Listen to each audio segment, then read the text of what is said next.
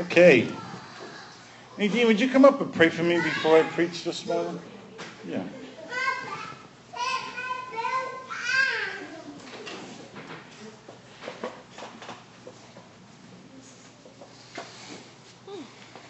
Lord, I thank you for my husband. I pray that you would fill him with your Holy Spirit right now. Thank you for the work he puts in to preaching your word to your people. But I pray, Lord, that you can edit. And so if you need to edit anything, that you would give him wisdom and knowledge to go to the place that you have him to go. I thank you, Lord, just give him your peace, fill him with your spirit and your wisdom. Amen. Thank you.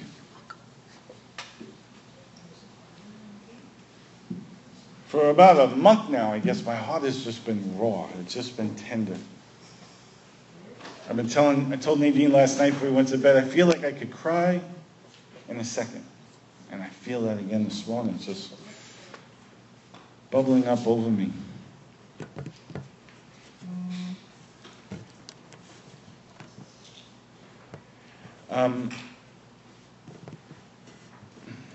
During worship, I was getting I gotta find that verse again. I found the verse and then it went away.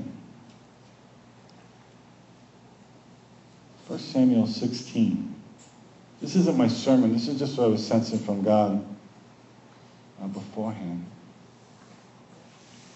I felt like God was going to speak to us for our church, and this is what I got. 1 Samuel 16, this is when Samuel anoints David to be king. But Samuel, and it says of Samuel in the scripture that none of his words fell to the ground. And what that means, Samuel's a prophet. It meant that everything Samuel said came to pass.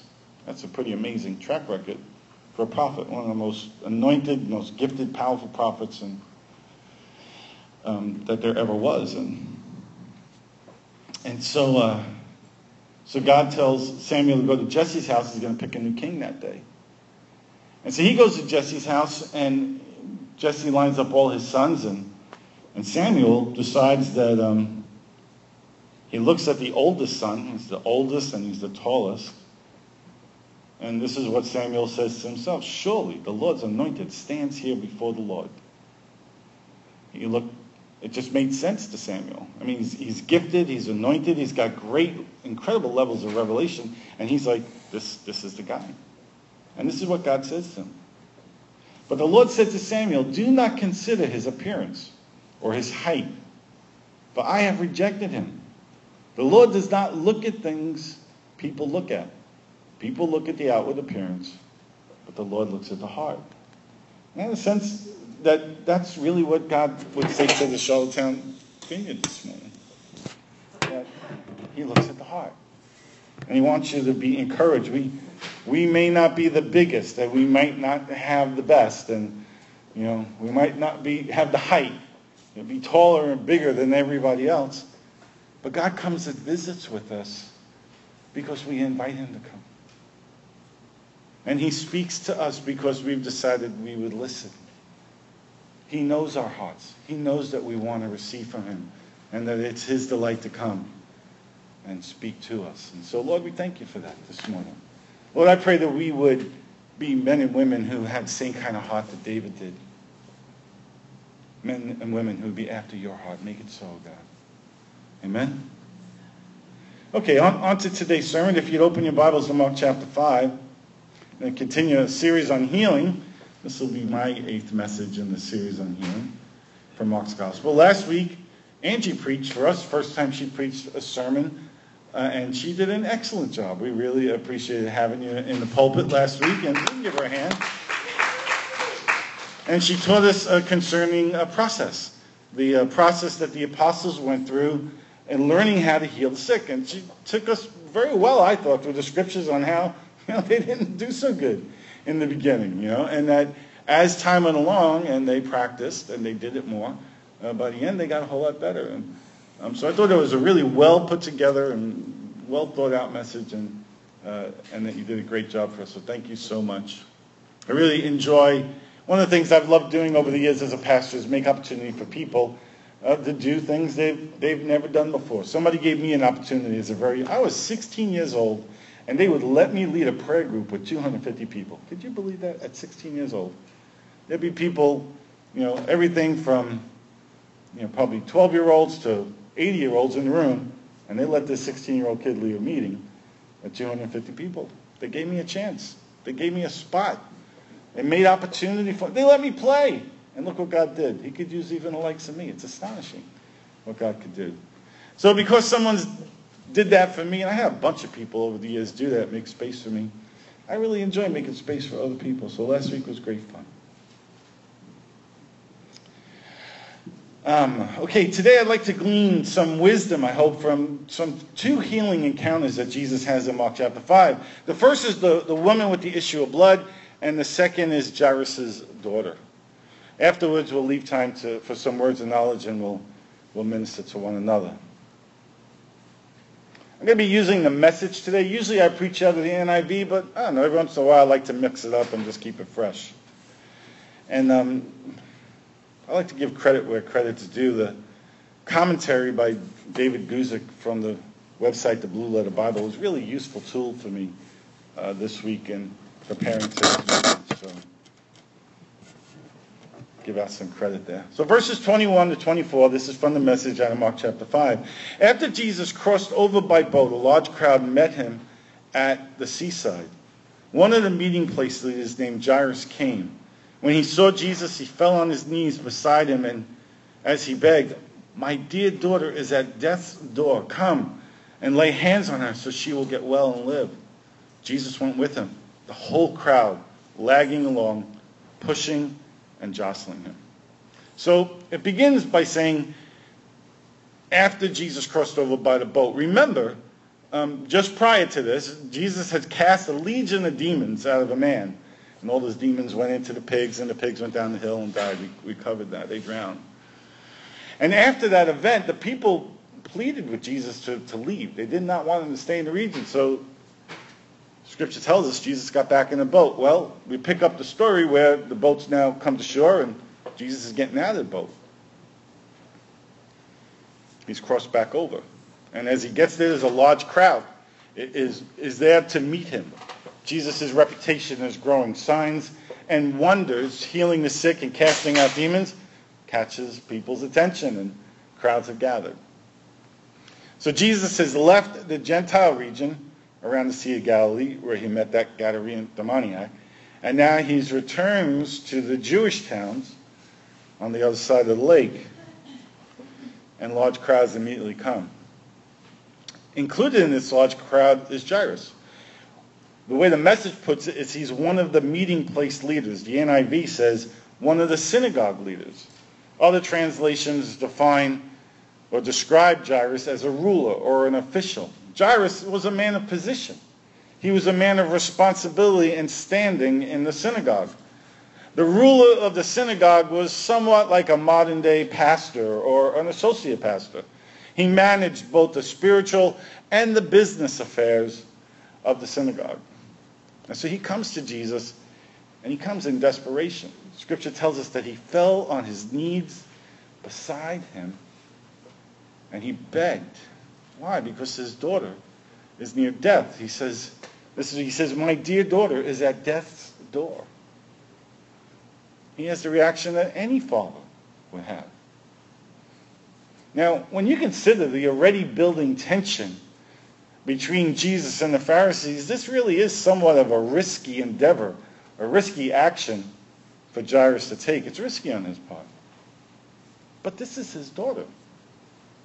And he's desperate. Under these conditions, who cares about synagogue politics, and who cares what the neighbors might say? His dear daughter is dying, and this Jesus just might be able to help. And so he says to Jesus, "Come and lay hands on her so she'll get well." Obviously, Jairus had at least some measure of confidence in Jesus. Maybe he'd heard the stories. of all the signs and wonders, the healings and the miracles that Jesus has already performed. Maybe he was there for some of it. Maybe he was one of the guys who was at Peter's house when they pulled open the roof and let the paralyzed guy down, the 4 friends right in front of him. Maybe he was there for that. I don't know. The text doesn't tell us, but he's aware. He's certainly aware that Jesus has power to heal. And that his daughter's in desperate condition, and he sought Jesus out. And he's thinking, if Jesus would just come and touch my daughter, same way he touched the leper, the same way he touched Peter's mother-in-law, so many others. And maybe physical healing will take place again. Come and lay hands on her so she will get well and live. Maybe this is just how he thought it worked, that Jesus had to go and physically be present. Well, that's how he'd heard it worked. Jesus touched other people, and so if Jesus will just come and touch my daughter, he'll get better as well. She'll get better. Maybe he never considered it to be some alternative, that Jesus could do it from a distance. Maybe he didn't want to take the chance. He figured it's a critical situation. Let's get this healing guy on the scene and do what he does. Whatever else Jairus was thinking, he was certainly thinking that maybe Jesus can save my baby girl. It's interesting to note, in a different circumstance, in Luke chapter 7, there's a Roman centurion who needs somebody healed, a servant healed. And he came to Jesus and said, heal my servant. Jesus didn't even go to the centurion's house to heal that servant. He simply pronounced the servant healed from a distance. But here Jesus doesn't demand that of Jairus. He doesn't demand that Jairus shows the same level of faith that the centurion did. He simply responds to the measure of faith that Jairus has. And the text gives the impression that Jairus asked and Jesus immediately left. He just went with him. There's no conversation, no discussion, no qualifications, no interview. He just went with him.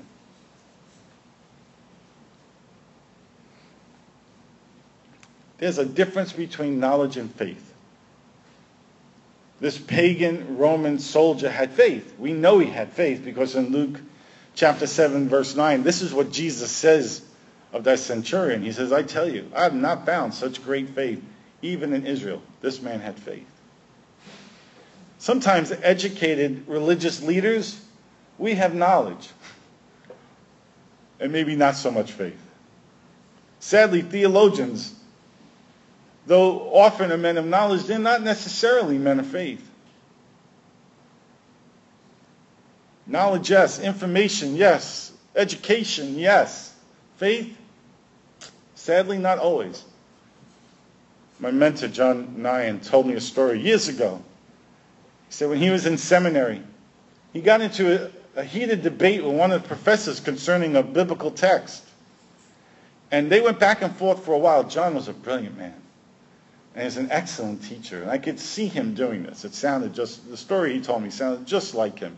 He would love to stand up for the cause of whatever he was believing in the moment and just go at it with his professor. And so finally, exasperated, the professor turned to him and said, Nyan, I don't believe this stuff. I just teach it. This is in seminary. Just kind of jolted him. Right? You could have knowledge and not have faith. You could have lots of information. You could have a job in a seminary or a Bible college and not necessarily have faith.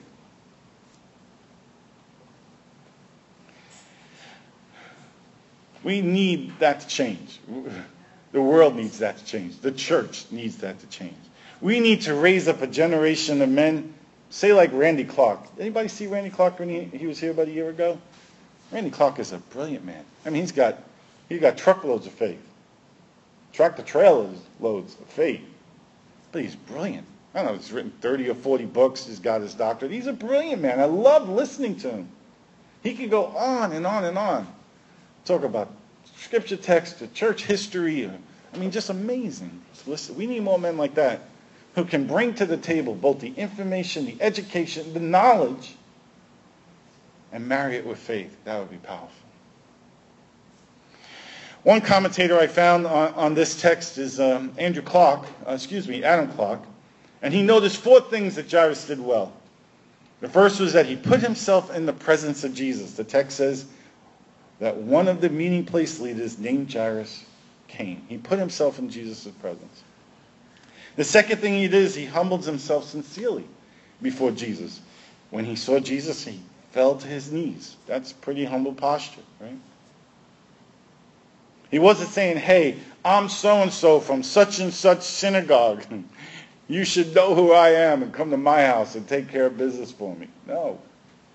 He wasn't standing on title or position or status or influence. He dropped his knees before Jesus. He made his request with a holy earnestness, Clark says. Beside himself, the text tells us, he begged Jesus. And the fourth thing that Clark said Jairus did right is that he had total confidence in the power and the goodness of Jesus when he says, my dear daughter is at death's door. Come and lay hands on her so she will get well and live. Verse 24 ends with these words. Jesus went with him and the whole crowd lagging along, pushing and jostling him. And then something happened. And something happened on the way to Jairus' house. I can think if I'm Jairus, I'm in desperate circumstances. My daughter's sick and she's dying. And even though there are these great crowds around him, somehow I've captured Jesus' attention. I've made my request, and Jesus has agreed. I've got hope. I've gone from hopelessness to hope that Jesus is going to come to my house. And just like I've seen him heal so many other people, he's going to heal my little girl. And we're on our way there. And then something happens. Verses 25 to 34. A woman who had suffered a condition of hemorrhaging for 12 years. A long succession of physicians had treated her and treated her badly, taking all her money and leaving her worse off than before, had heard about Jesus. She slipped in from behind and touched his robe. She was thinking to herself, if I can put a finger on his robe, I can get well. The moment she did it, the flow of blood dried up. She could feel the change and knew her plague was over and done with. At the same moment, Jesus felt energy discharging from him. He turned around to the crowd and asked, who touched my robe? His disciple says, what are you talking about? With this crowd pushing and jostling you, you're asking who touched me? Dozens have touched you. He went on asking and looking around to see who had done it. The woman, knowing what had happened, knowing she was the one, stepped up in fear and trembling, knelt before him, and gave him the whole story. Jesus said to her, daughter, you took a risk of faith. And now you're healed and whole. Live well. Be blessed. Be healed of your plague. Powerful, right? Whew. So there's an interruption on the way to Jairus' house. This woman who's suffered this condition for 12 years. This woman who's in desperate condition. A condition that not only just made her physically weak. Imagine you're bleeding for 12 years. I'm thinking weakness is part of the deal, right? Not only made her physically weak, but it made her ceremonially and socially unclean. In first century Israel, this is a very big deal. And this is a burden that she's lived under for 12 years. See, according to the Jewish ideas of the time, this woman, if this woman had touched anyone, because she was unclean because of this blood flow, if she touched anyone, she made them ceremonially unclean. An uncleanness that would not allow them to take part in any aspect of Israel's worship. This is according to Leviticus 15, verses 19 to 31. You can look it up for yourself. According to the law of her people, she was divorced from her husband. She could not live in her home, ostracized from all of society. She must not come into contact with her old friends. She was excommunicated from the services of the synagogue and shut out from the women's court in the temple. And if all that isn't bad enough, that's terrible. If that wasn't bad enough, the text tells us that a long succession of physicians had treated her and treated her badly, taking all of her money and leaving her worse off than before. So she's tried to get this treated. She's gone to doctor after doctor after doctor. Not only have they not made her better, they've made her worse, and now she's poor too. She's in desperate circumstances, and now she's all out of money. This woman is desperate.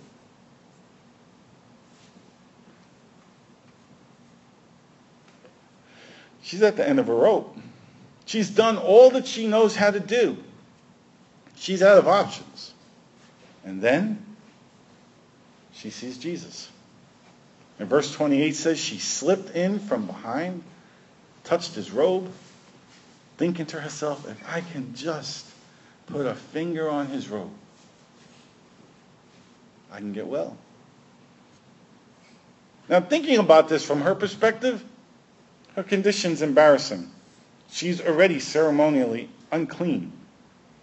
She would be condemned for touching Jesus. She's not allowed to touch anybody. She'd be condemned for even being in this crowd where people are pressing against one another. She's not, by the law of the land, she's breaking the law in this moment. She's breaking the rules. So obviously she wants to do this in secret. If she's had this condition for 12 years, people know. So she's trying to do this on the sly. For obvious reasons, she wanted this to be done secretly. She wouldn't want to openly ask Jesus to heal her like Jairus did with his daughter. But she thought, if I can just touch him, I'll get better. I mean, why did she think that? So far in our text, there's no other account where just touching Jesus' clothes healed anybody. There's no biblical reference at this point that this is a model for healing. I mean, if there were, would they just rip Jesus' robe off and chop it up into pieces and for a $500 offering you can get a piece of it too? I don't know. What would they do? Yeah, there's no standard here for this. This is just her idea. This is her desperation, giving her some innovation in a moment. So how could God honor that? How could God honor healing in this way? Because he's vastly more concerned with what than how. God is more concerned with his daughter's wholeness and healing than he's concerned with the exact process of how it happened. And so, guys, as we study healing, remember that. God is more concerned with what than with how. We get all wrapped up in how. If I can do step 1, it'll lead me to step 2, and then I can do step 3 and 4, and at step 5, the person gets healed. And I can understand, that's how we're wired. I understand that that's how we think. But his ways are not our ways. And sometimes God is extraordinarily creative. And he'll use the most unlikely of methods and the most unlikely of people to do the things he wants to do. And so even though it had never been done that way before, God allowed that just a touch of the hem of his clothes, and this woman who had been sick and suffering for 12 years is instantly and miraculously set free. God's more interested in her than he's interested in procedure. God responded to her desperation. Have you ever felt desperate? Have you ever felt desperate? God hears your heart's cry in your desperation. He doesn't turn a deaf ear. Thank God Jesus' theological box for healing was bigger than that of the religious status quo. And guess what? His box is bigger than your box too. And so like Jairus, this woman is desperate. I'd call it a holy desperation. And holy desperation will make you do some wild and crazy things. The scriptures tell us that the moment she did it, the moment she touched him, the flow of blood dried up. Now, according to the thinking of this day, when this unclean woman touched Jesus, it would have made Jesus unclean. But because of the nature of Jesus and the power of God, That's not how it worked. When she touched his garment, Jesus wasn't made unclean. She was made clean. She was made whole. And it's the same thing with the cross. When Jesus became our sin on the cross, like it says in 2 Corinthians 5, when he became our sin, Jesus didn't become a sinner. He took on our sin, and we became free. And we became clean. And we became whole, because such is the power of his purity and his wholeness, his holiness.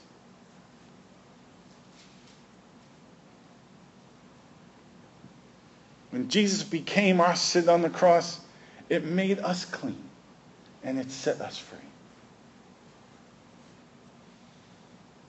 The text tells us that she could feel the change and knew the plague was over and done with. At that same moment, Jesus felt energy discharging from him. So when the woman was healed, both the woman and Jesus knew that something had happened.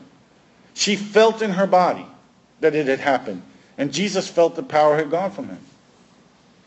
I can tell you, over the years, as I've prayed for people, sometimes there's a give and take in the Spirit. I've prayed for probably everybody in this room at one time or another. I can tell you, there are times that I've prayed for people, and there can be like what I would call a push and a pull. I've prayed for some people, and their shields are up. It's almost like I'm praying for them and bouncing off of them. You know, sometimes I wonder, why did you come up for prayer at all? But they're so closed. They're in such defensive mode. I can remember one guy I prayed for. It was right here. It was like not long after I got here. I came up to pray, and he kind of steeled himself like this. He kind of turned sideways, and put his head down, and looked his eyes up at me like, "Go ahead, I dare you." And I'm like, okay. I prayed for him. I'm not sure that much happened that day, but it was funny to me. So shut down, is hard to receive. And I've prayed for some people in situations like that. And I'll just say, be at peace. It's okay. You can let your shields down. And for some people, that's enough. That's all they need to hear. And the shields come down, and they're able to receive. And then there are other people. And I pray for them, and as soon as I touch them, I could feel whatever God has in me, almost like it's getting sucked out of me faster than I can give it away. And they just take it all in. They take everything I had and more. So it's kind of cool. You ever pray for people and you watch them kind of waver back and forth like this? Right? I pray for people and they'll fall backwards. I pray for other people and they fall forward. And sometimes, this isn't a rule, this is my observations as I do this stuff. It's how their spirit is responding to what the Holy Spirit's doing for me, them as the prayee, me as the prayer in the moment. And sometimes when they fall forward, it's like they want more and more and more and more and more. And sometimes when they fall backwards, this isn't a rule, it's not every single time, but I've noticed, sometimes when they fall backwards, it's like they've gotten all that they could get. Boom. And they go. So there's definitely a push and pull going on. There's a desperation in this woman, and she touches Jesus, and it happens in such a way that Jesus could feel the power go out from him. I understand what that feels like. Not at this degree, but I've had that experience. And so Jesus turned to the crowd and asked, "Who touched me? Who touched me?" People are pressing in all around. He's probably being touched by a dozen different people all at the same time. But he's not talking about that kind of touch. He's not talking about a physical touch. He's talking about a spiritual touch. Something that you could feel in the spirit. I can remember being at a conference once, and my friend Doug Addison was there, and he was praying for another friend of mine. And they were both standing behind me. There's a room full of people who are kind of packed together, and there are different people praying for everybody all around, but they're like right behind me, like couldn't be more than a foot away. And I'm not paying, I know that they're praying, you could hear that they're praying, but I'm not paying attention to them. I'm just kind of looking around what's going on in the room. And then all of a sudden, I could feel, I'll describe what I felt. It was like a ball of power went from Doug and passed by me, behind my back, and entered into my friend. And it happened so suddenly and so powerfully and so quickly. I turned around and I was like, "What was that?"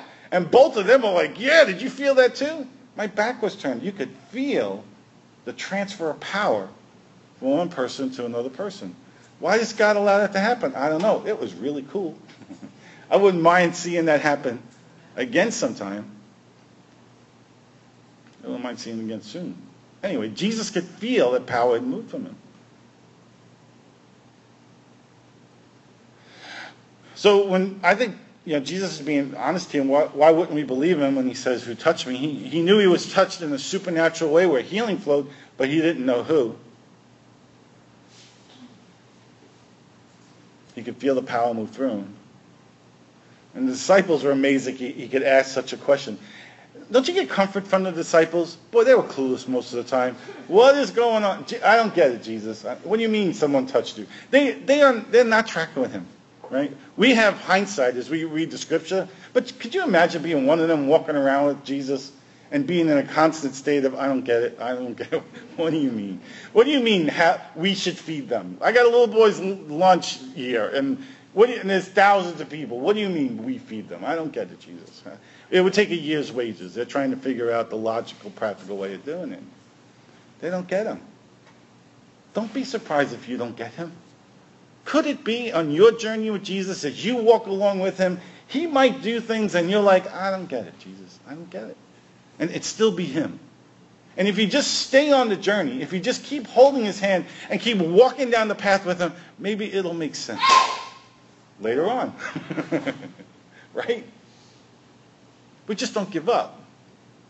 So the disciples aren't getting it.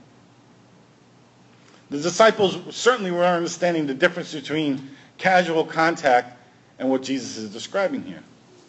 That someone had reached out from a place of holy desperation and touched him.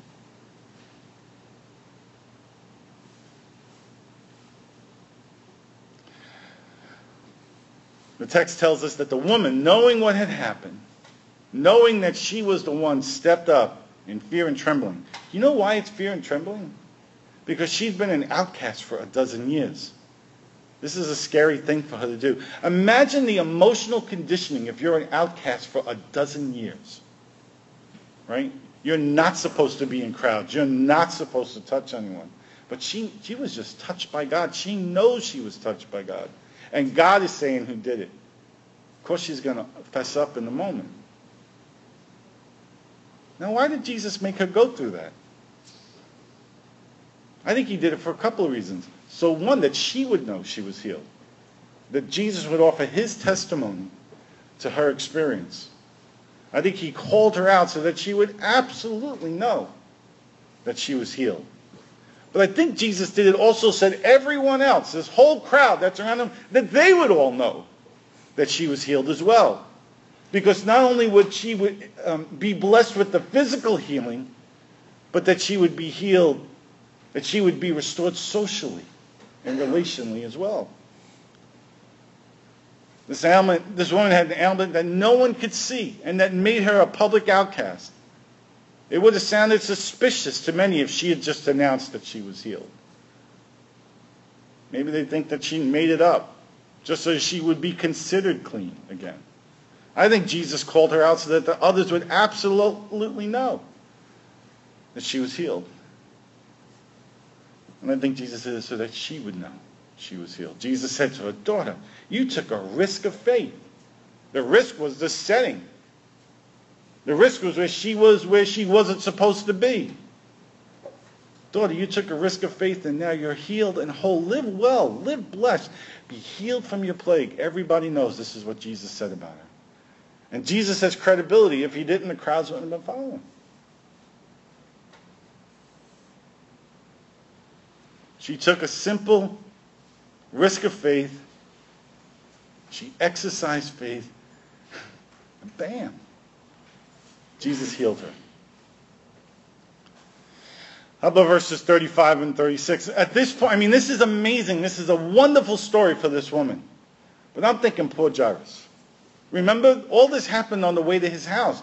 His daughter is sick and is at death's door. She is near death. And they're on their way. And from Jairus' perspective, I don't know, I wouldn't be too happy at all. I'd be kind of annoyed. I'm thinking, this is an interruption. We were going somewhere. We were going somewhere very important to me.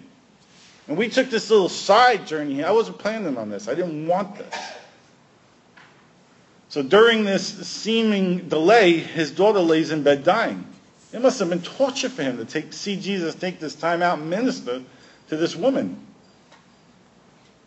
And I tell you, if I'm Jairus at this moment, I'm wondering, because this is how my brain would work, did this woman get the healing that was meant for my daughter? Right? How much healing does Jesus have? Does he have so many portions? Does he have so many units of healing that he can give out in a day? And was this supernatural act really meant for my daughter, but this woman came in and snatched it from me? I don't know. I might have been thinking that at the moment. Who knows? He's a desperate man.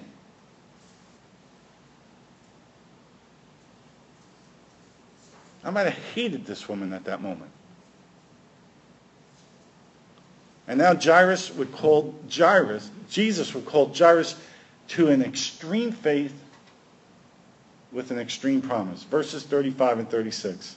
It says, while he was still talking, some people came from the healer's house and told him, your daughter is dead. Why bother to teach anymore? Jesus overheard what they were talking about and said to the leader, said to Jairus, don't listen to them, just trust me. Don't listen to them, just touch me. The words, your daughter is dead, the horror of those words. I can't imagine. I don't want to imagine. I have a daughter. I never want to imagine what it would be like having to hear those words. How Jairus' heart must have been crushed when he heard this announcement. He must have thought to himself, this is taking too long. And now my little girl is gone. If we had just gotten there in time. And Jesus tells Jairus two things. He tells Jairus to do two things in this moment where he's crushed and devastated. He tells him two things. The first is don't listen to them. And the second is just trust me. And I listen to that and my thoughts are you kidding me? Are you kidding me? In the face of this empirical evidence, I've just gotten tests. They just came to me and told me my daughter is dead. And you're saying, don't listen to them? Just trust me? My head's exploding. My head would explode. On the one hand, we have horrific circumstances supported by empirical evidence. Your daughter is dead. Why bother to teach her anymore? And on the other hand, we have the words of Jesus where he says, don't listen to them. Just trust me. Pay no heed to your circumstances. Instead of looking at your circumstances, look to me and trust me. Wow. That's amazing. In the face of devastating hopelessness, Jesus says, don't listen to them. Just trust me. It reminds me of Paul's words in Romans chapter 15, verse 13, where it says, may the God of hope fill you with all joy and peace as you trust in him, so that you may overflow with hope by the power of the Holy Spirit. I'm convinced that the key to hope is trust. I'm convinced that when I can trust God, there's hope. When I'm not trusting him, there's an absence of hope. And usually what fills that void is anxiety and fear. Am I the only one? That's what it looks like in my world. But when I'm trusting him, there's hope. So I'm convinced when hopelessness is having its way with me, I need to take a look at trust. My trust in God, my trust in Jesus. But how could Jesus say this to Jairus in this moment? How could he say this to Jairus? I think there's one reason why he can. Because Jesus knows the end of the story. And Jairus doesn't. Jairus knows the circumstances he's in right then. He doesn't know how this is going to end. Matter of fact, he's probably thinking it's already ended. They told me not to bother the teacher anymore. And Jesus can say this to him. Don't listen to them. Just trust me. Because Jesus knows this is not the end of the story. In your hopelessness, when the circumstances are crushing you beyond your ability to comprehend, don't listen to them. Just trust him. Jesus can say this to Jairus because he knows the end of the story and Jairus doesn't. And the very same thing is true of us. Jesus knows how our story is going to end. He knows how your story is going to end. And we, even in the midst of our horrific circumstances, we don't know. So Jesus is asking Jairus to change his focus. He's saying, Jairus, don't focus on the circumstances. Focus on me. John Paul Jackson used to say that what we focus on, we make room for, and what we fear, we empower. Jesus is asking Jairus to change his focus. Don't try to figure it out.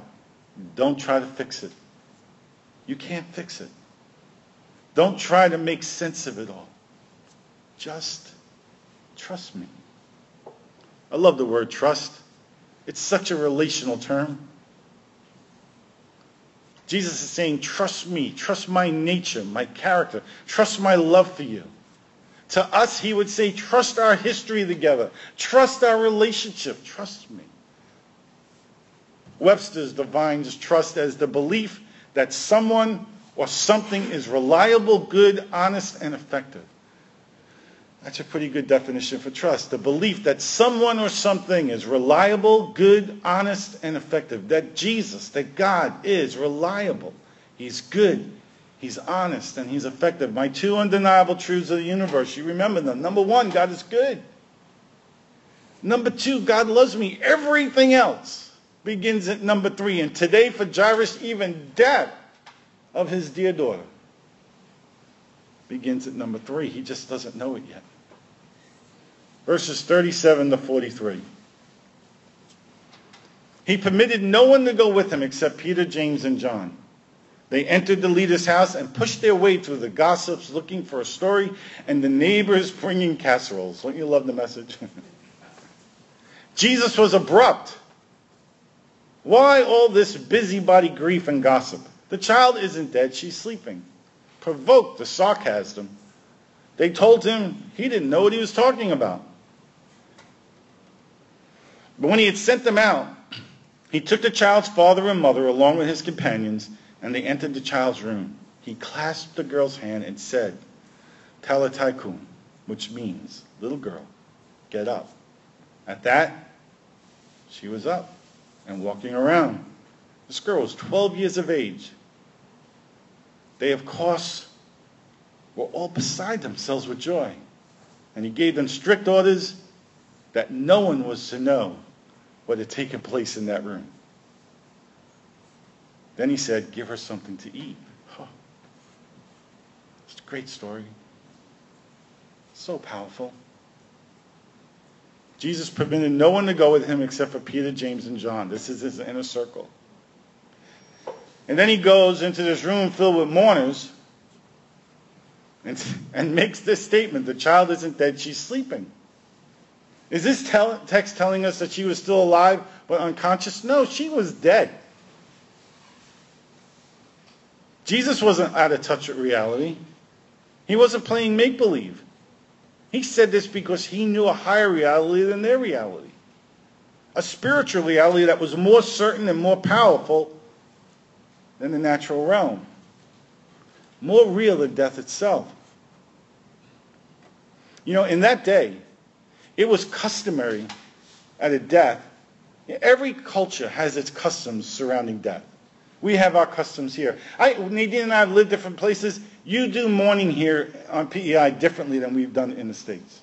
I've been to a few funerals, and what happens is people line up, right? And you kind of go through the line, And then before you get to the casket, there's a whole line of family members. And even the family members have name tags, son or brother or wife or grandparent, right?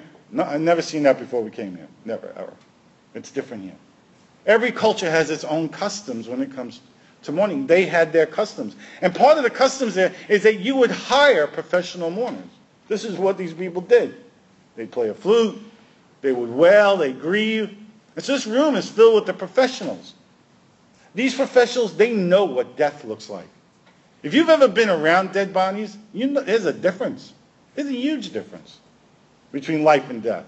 And you know instantly the difference between, oh, that person's sleeping and that person has passed. The reason why they ridiculed Jesus, the reason why they mocked him sarcastically, is because they knew she was dead. And Jesus wants them out. Even if you were poor, it was expected that there would be at least one professional mourner and two flute players. You got to remember, Jairus is a synagogue ruler, probably a person of some kind of means. He might have had a whole crowd of professional mourners in that room. It's interesting to know how quickly the professionals showed up. And how quickly their weeping turned to ridicule. They ridiculed Jesus. The text says, provoked to sarcasm. They told him that he didn't know what he was talking about. The New American Standard says that they laughed at him. New King James says that they ridiculed him. One commentator said that it meant that not only did they ridicule him and mock him, but they kept it up. It went on and on and on. But the text goes on to tell us, but then he, Jesus, sent them all out, chased them all out of the house. Get out! Got rid of all the mourners. And he took just the parents and his friends with them, and they entered the little girl's room. I remember hearing John Paul Jackson preach once on this, and he had this theory concerning healing. I don't think I've shared this with you before. Now, why did he chase the mourners out and only took his closest friends and the parents? And this is, I'm paraphrasing, this is kind of what John Paul said. He said, let's just pick a number. He says, let's say hypothetically that for healing to take place, or raising the dead to take place, you need 100 units of faith. And the people who believe, they add to the units of faith, and people who doubt take away from the units of faith. This is his theory. And that asking the mourners and the mockers to leave was removing the negative, and only bringing in the parents and his close friends was increasing the positive. This was his theory. Is he right? I don't know. I don't know. But that was his theory. But I think there was much more to this account than that. I don't think it was mathematical. I don't think it was clinical. I don't think this was like some kind of engineering equation. Okay, we need to accomplish this, so how many of these people do I get rid of and how many of those people do I bring in? I don't think that's so much as what was happening as this. It was personal. It was extremely personal. It was tender. This man and his wife just lost their daughter. What could be more crushing? And I think Jesus is being compassionate and empathetic and kind and loving to them in the moment. And what they needed was for these mourners, who now turned into mockers, out of the picture. And just Jesus and his closest friends to come with him. And what does Jesus do? The text tells us is that he clasps the little girl's hands. And he speaks over her, little girl, get up. And that was that. And she got up. And she walked around. Jesus spoke to the girl as though she were alive, and guess what? She was dead, and now she's alive. Romans 4:17 says that God says this. It says, the God who gives life to the dead and calls things that are not as though they are. That's the power that our God has. He could speak to what is not as though it is. Just like he said, let there be light, and out of nothing created everything. He could look at this little girl who's dead, take her hand and say, little girl, get up. And where there was death, there's now life. That's the power that he has. God calls those things which do not exist as though they did. Be it this little girl, be it your circumstances, be it his promises to us, be it our destiny. He can speak what is not as though it is. He can speak life into death. He can speak light into darkness. He can speak destiny into our very hearts and minds and lives. Jesus spoke to this girl with the power of God, and she was raised from the dead. The Word made flesh, dwelling among us, spoke the Word of God to this little girl, and she came back to life. And this is the very same Jesus who speaks to you, who speaks to me, by the power of the indwelling Spirit. And the text tells us that they were beside themselves with joy. Wouldn't you be? I would be. Beside themselves. So what can we learn from this? Jesus did not fail Jairus. Even though there was a delay, do you feel like you've been delayed on your journey? Is it taking longer than you want it to take? Jesus didn't fail Jairus. He's not going to fail you either. The scripture tells us that when we're faithless, still he's faithful. He is faithful to his promises. He is faithful to his word, sometimes in spite of me. That's how faithful he is. He didn't fail Jairus. He didn't fail the woman who needed to be healed, even though for both of them the circumstances looked really bad.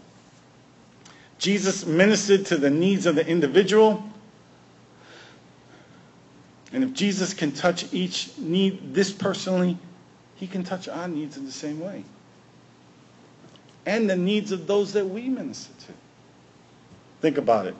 Jairus had 12 years of sunshine that was about to be extinguished. This woman had 12 years of agony that seemed hopeless to heal. Jairus was an important man, a ruler in the synagogue. The woman was a nobody. We don't even know her name. Jairus was probably wealthy because he was a man of importance. This woman was poor because she'd spent all her money on the doctors. Jairus came publicly. The woman came secretly. Jairus thought that Jesus had to do a lot to heal his daughter, and the woman thought all she needed to do was just touch the hem of Jesus' garment. Jesus responded to the woman immediately. He responded to Jairus with a delay. Jairus' daughter was healed secretly, and the woman was healed publicly. So let's not put God in a box. His ways are not our ways. He does things uniquely. He does things for the individual. It's not cookie cutter. It's not a factory. It's not an assembly line. He touches people at their point of need. His ways are not our ways. We have a big God. We have a really big God. So let's pray. Does anybody have words of knowledge for praying for people today? Anybody already have words of knowledge now? Yeah? Why don't you come up and just share that now, and then we'll close in prayer and we can have people get ministered to. You can use John's mic. And John, when she's done, could you just get up for the last song?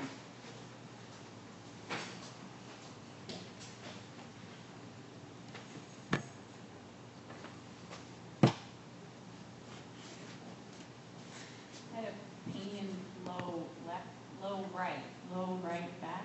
Anybody have pain in the low right back?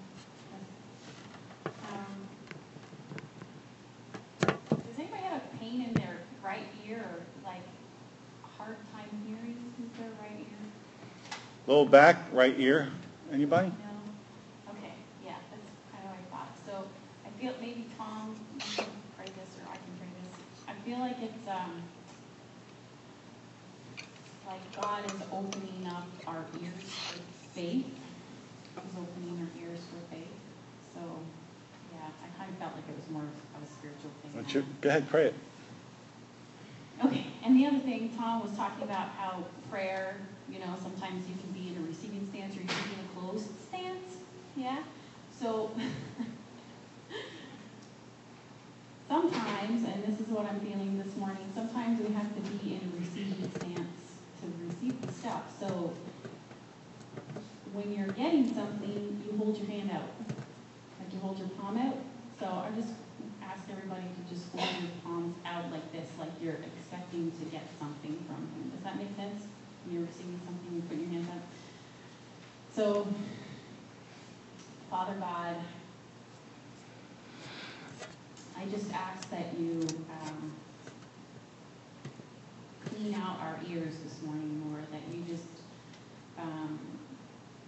clean them out. Just take out all the wax that might be lodged in there, all the hardness, that you just unclog our ears, Lord, to hear you, to have faith for you, to believe what we read and believe that you are a God who loves us and who is here with us and who is for us and who will heal us, God. Just ask that. I pray that over all of the room now, Lord, that you just come and let us hear with more clarity that we've ever heard before. Amen? Amen. Amen. Thank you, Lord. John, why don't you come on up? Lord, we thank you for what you're doing in our midst. Lord, would you let healing flow? Use us, Lord, as your instruments of healing. Use us to heal the sick. Lord, I pray that you would be with us today. Some of us today maybe feel like that woman with the issue of the blood or even Jairus. Lord, our circumstances are overwhelming. They've been this way for a long time. It's hard to have faith. Lord, I pray that you would give us all the grace we need to not listen to the circumstances, but just trust you. Give us all we need, Lord, even when our circumstances are overwhelming, to not listen to the circumstances, not focus on them, but just trust you. And in that trust, oh God, give us hope. And we ask this in Jesus' name. Amen. Let's stand for a final song.